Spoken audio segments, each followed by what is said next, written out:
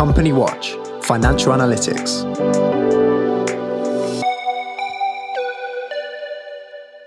Hello and welcome to the Company Watch podcast. I'm Jo Kettner, CEO of Company Watch, and I'm joined by Nick Hood, Financial and Commercial Risk Analyst. Welcome, Nick. Morning, Jo. We are recording today's episode in the morning of Friday, the 24th of September. And we actually delayed our recording by a day because we were all ready to record yesterday morning and decided that really, given all the commentary around inflation and the outlook for the economy, we needed to wait to see whether the MPC, the Monetary Policy Committee of the Bank of England, would ride in to the rescue with some great thoughts about how they were going to deal with that. I suppose, spoiler alert, we didn't really get a great deal. So what we thought we'd do today is have a look at some of the commentary around what is happening with inflation and the kind of general economic outlook, and then see how the MPC have responded to what's going on. And I think it's fair to say there's quite a big gap. The other thing we wanted to talk about, which we should have time for, is some insolvency numbers and looking at what's going on with the insolvency numbers as we're approaching the end of that moratorium on being able to enforce debts. In fact, next week, I think this time next week, potentially that the floodgates open. So Nick, let's look at what was the commentary in the kind of going into the meeting for the MPC. What were the experts saying? Well, it's interesting. I mean, this has clearly become the hot topic in business commentary at the moment. And when you see what's going on, you can really understand that.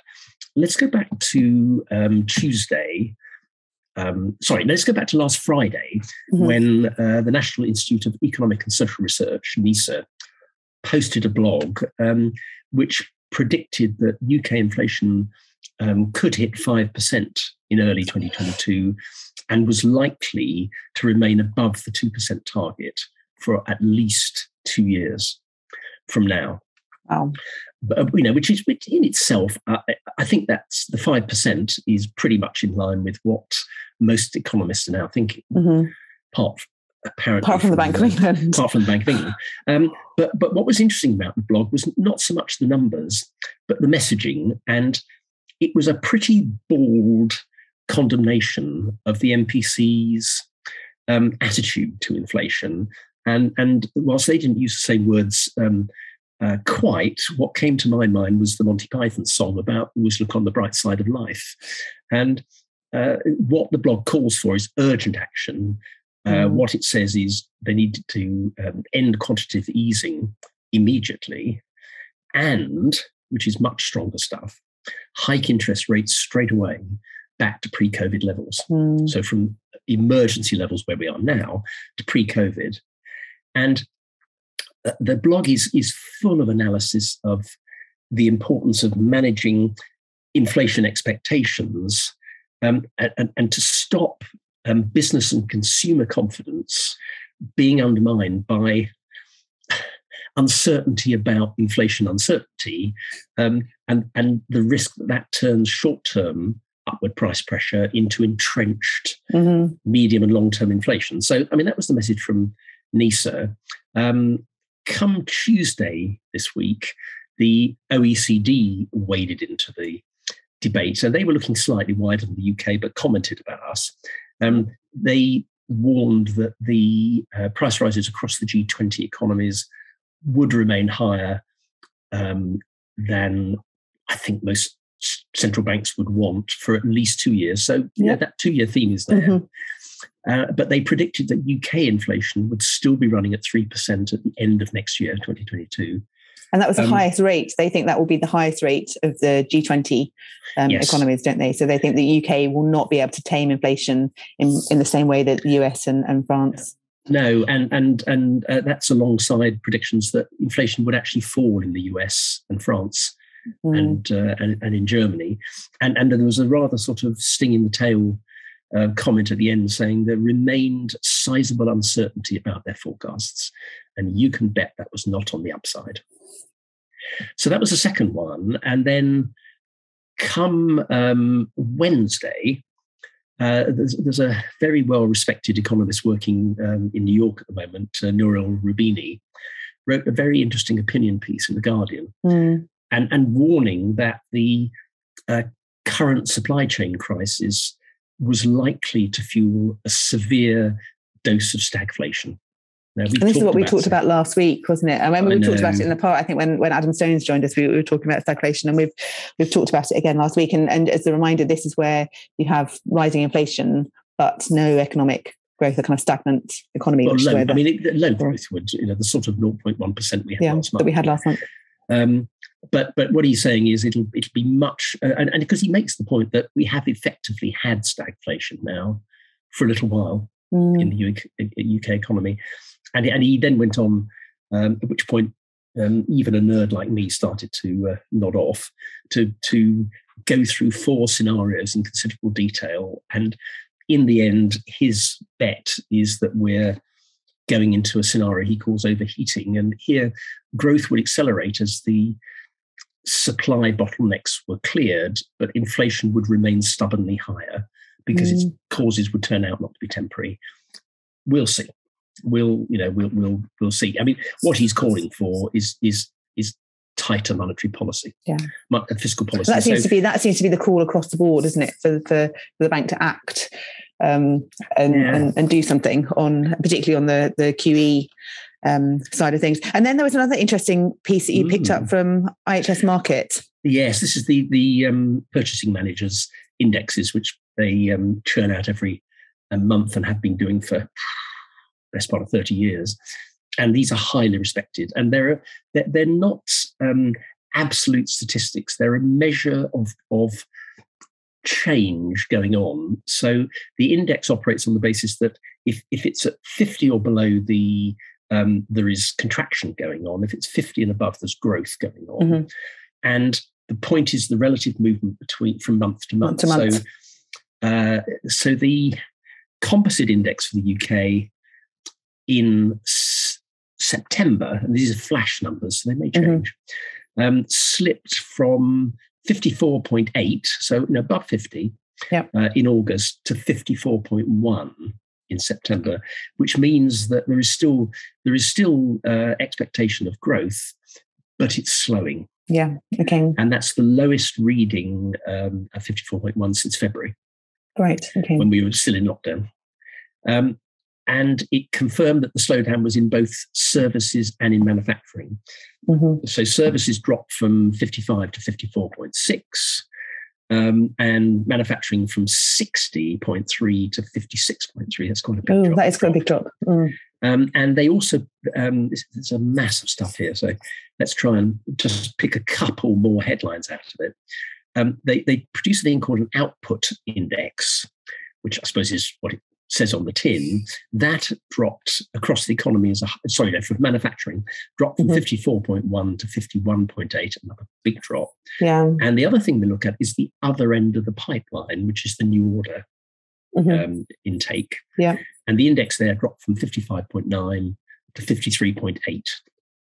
So every single indicator moving in the wrong direction. Moving down. There was no mention of construction. I cannot conceive that construction was doing anything except heading in the wrong direction too, given the absolutely endemic operational problems that construction has at the moment.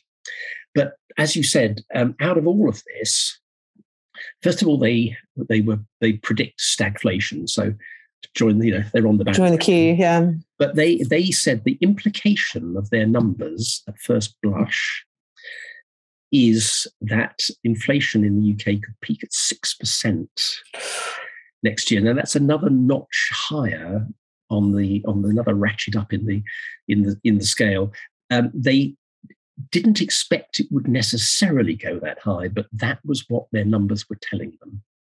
And I think the implication is they're going to watch that particular thing I watched that very carefully. A little while. So that brings us to the MPC. Yeah. So as I say, we decided we'd postpone our recording until today when we'd had a chance to look through the reports. And it's the hope that kills you, isn't it? It's quite. I mean, I feel like lots of this perhaps been copied and pasted from previous reports. This notion that there's monetary policy is always is quite laggy when it comes to dealing with inflation. So their position really is, well, it's still quite uncertain, and we're looking at the medium term, so we're not going to do anything. Yeah.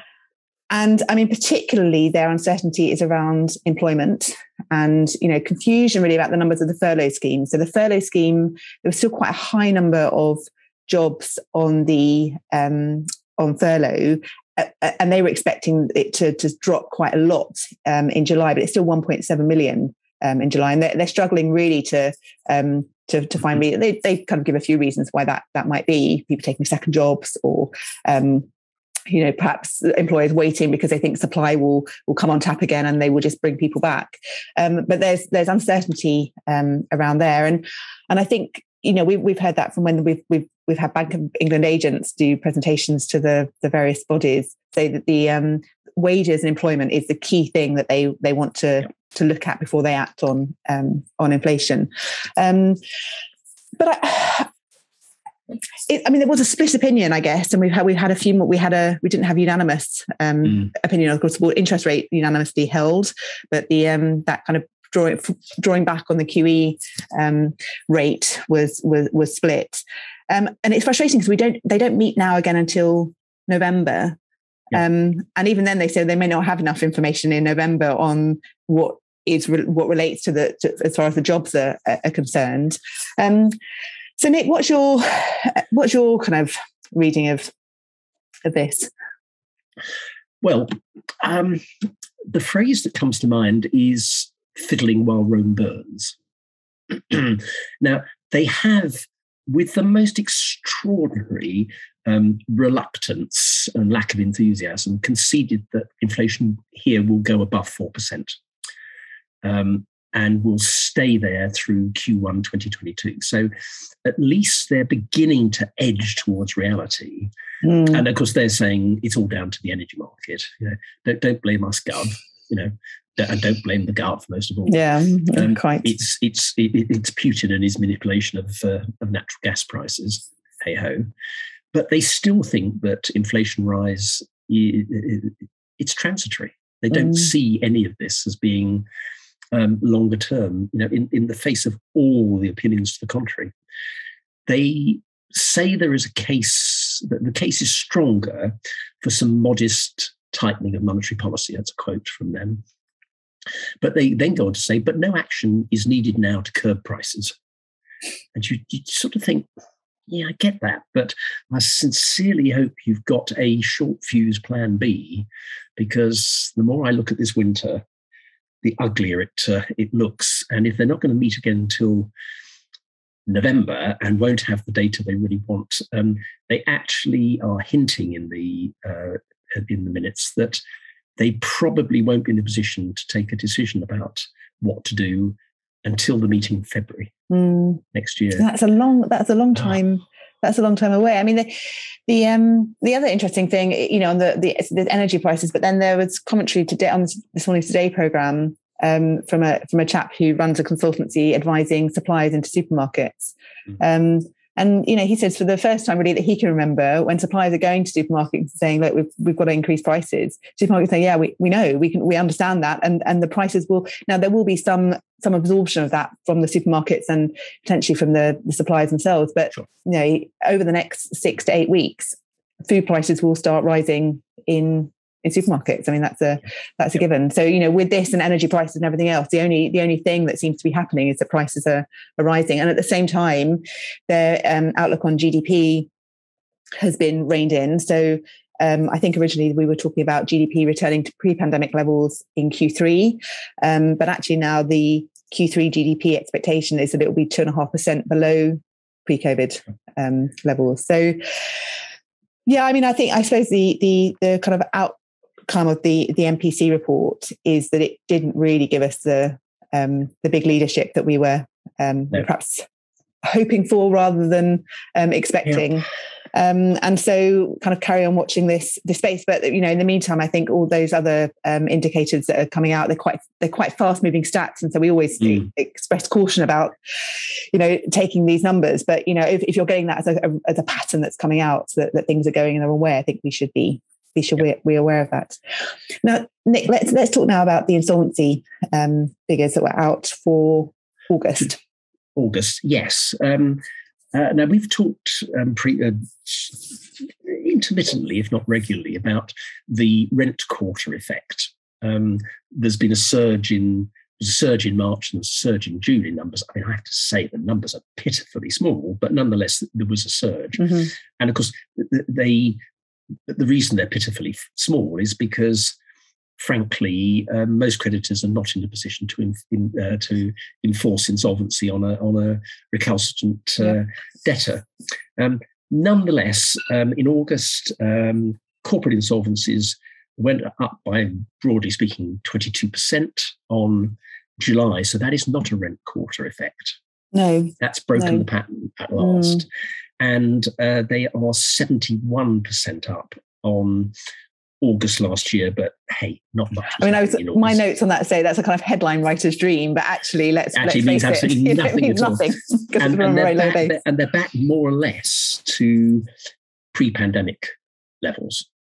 But let's remember that this is pre-pandemic levels. Pre-pandemic, creditors could take action. Yes. This time, this is back to pre-pandemic levels before all of those moratorium have been lifted. So, that is the thing that worries. And it's the CVLs, as we know. I mean, that's the only way really that people can go into insolvency are up. And we've said that, I think, in the past that you're hearing in your circles that increasingly business owners are saying we just can't carry on. We just don't think it's worth. Well, they're waiting. Continuing. It's sort of Damocles because they know they don't all have cozy, chatty relationships with creditors. That's not how it works on the ground in business. And I imagine the patience of some credit managers has long since evaporated. With they understand the problems that their debtors have, but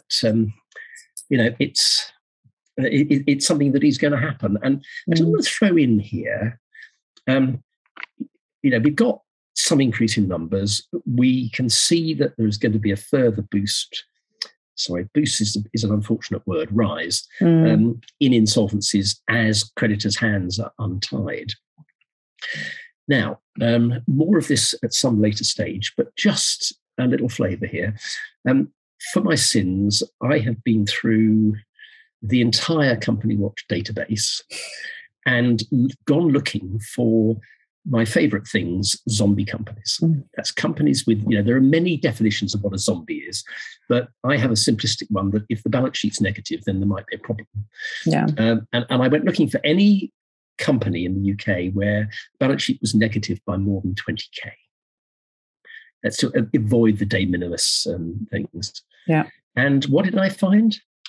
235,000 companies with balance sheets negative by 20k. It's worth saying these are parent companies, aren't they? These are not. These are we're looking at only. Indeed. So we're not looking at out of a population of 4 million. Really, we're looking at a much smaller population that that are parent companies and so on. And this excludes banks and insurance companies because they structure their balance sheets entirely differently. So we got 235,000. Out of that 235,000, only 161,000 were zombies a year ago.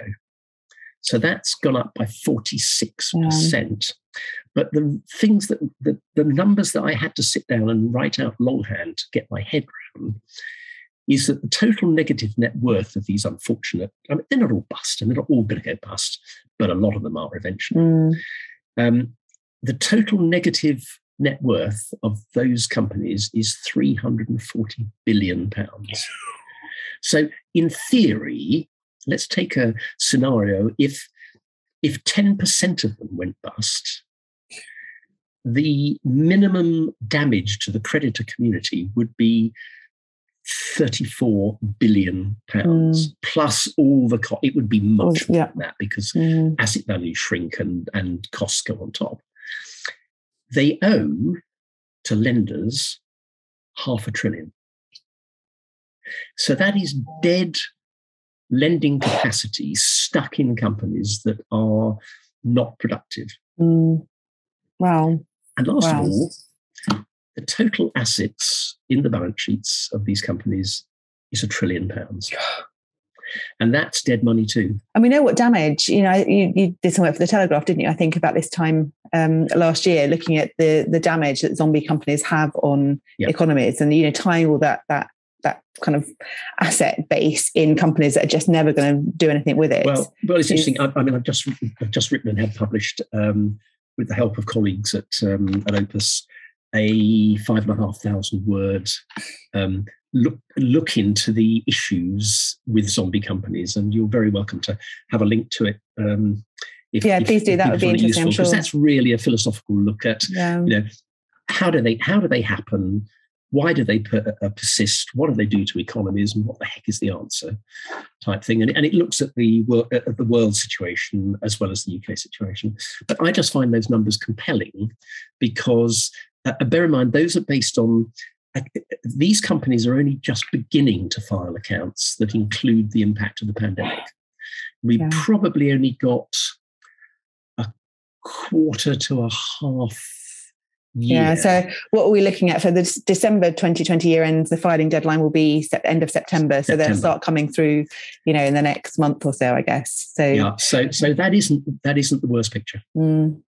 And I will come back and I will do that. Redo that again. I think that's definitely worth doing again once we've got more accounts. So that's that's weekend reading, Nick. If you can share the link, we'll make sure this goes out with the with the podcast. That will keep everybody busy over the weekend. Well, as ever, I'm going to draw things to a close there. Thank you so much for your thoughts and your commentary and helping us guide through the tricky waters that we're sailing through at the moment. It's a pleasure. Thanks to everybody for listening. Until next time, goodbye.